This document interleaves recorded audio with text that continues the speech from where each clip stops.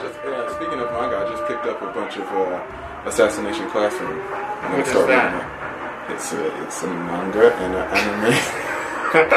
It might fit your standards. I don't know. Hey man, you get kind of old.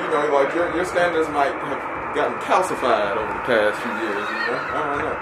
Yeah. Assassination Classroom. Hold on. Assassination Classroom. Yeah, because I was always interested because the main plot is the kids are trying to kill the teacher. So I'm a teacher, and it's like, okay, we have to prove your worth by getting rid of the teacher. But the teacher's teaching you how to kill him, or trying to teach you how to save the world by killing him and being stronger than him. So it's... Is that an octopus? What is that? A squid? I don't know, man. He's something. It's something. I don't even want to gender it. It's something. Yeah, this is the first thing. I just picked it up. Oh, I see. Okay, well, their background art is better than their character art. So you're particular about the actual characters themselves. I am particular about the art style, the. Okay, so which artist fits the bill for you? Well, highly stylized. Hayao Miyazaki's great, but I just wish he wouldn't do everything about 10-year-old girls.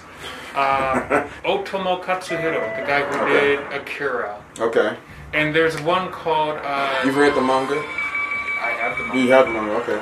That was one of the first manga I actually read all the way through. And there's one that came out called Take On Concrete, right there, 2006. Some of the best art style, most original Japanese anime art. I feel like I've seen some memes with these characters in there. It's amazing. Yeah, that's pretty cool. And that's what I'm talking about. I mean, it has to be concrete. It has to be of this caliber for me to even sit down and. What about what's the dude who did Slam Dunk? He does Vagabond as well. Is that basketball? Yeah, Slam Dunk. But the next one he did was Vagabond. I feel like he did Vagabond. I'll be forgetting, but I read Vagabond. And I was like, yeah, they put a lot of detail in the background and also the facial expressions of the characters because it was based off of Musashi Miyamoto. If you like that.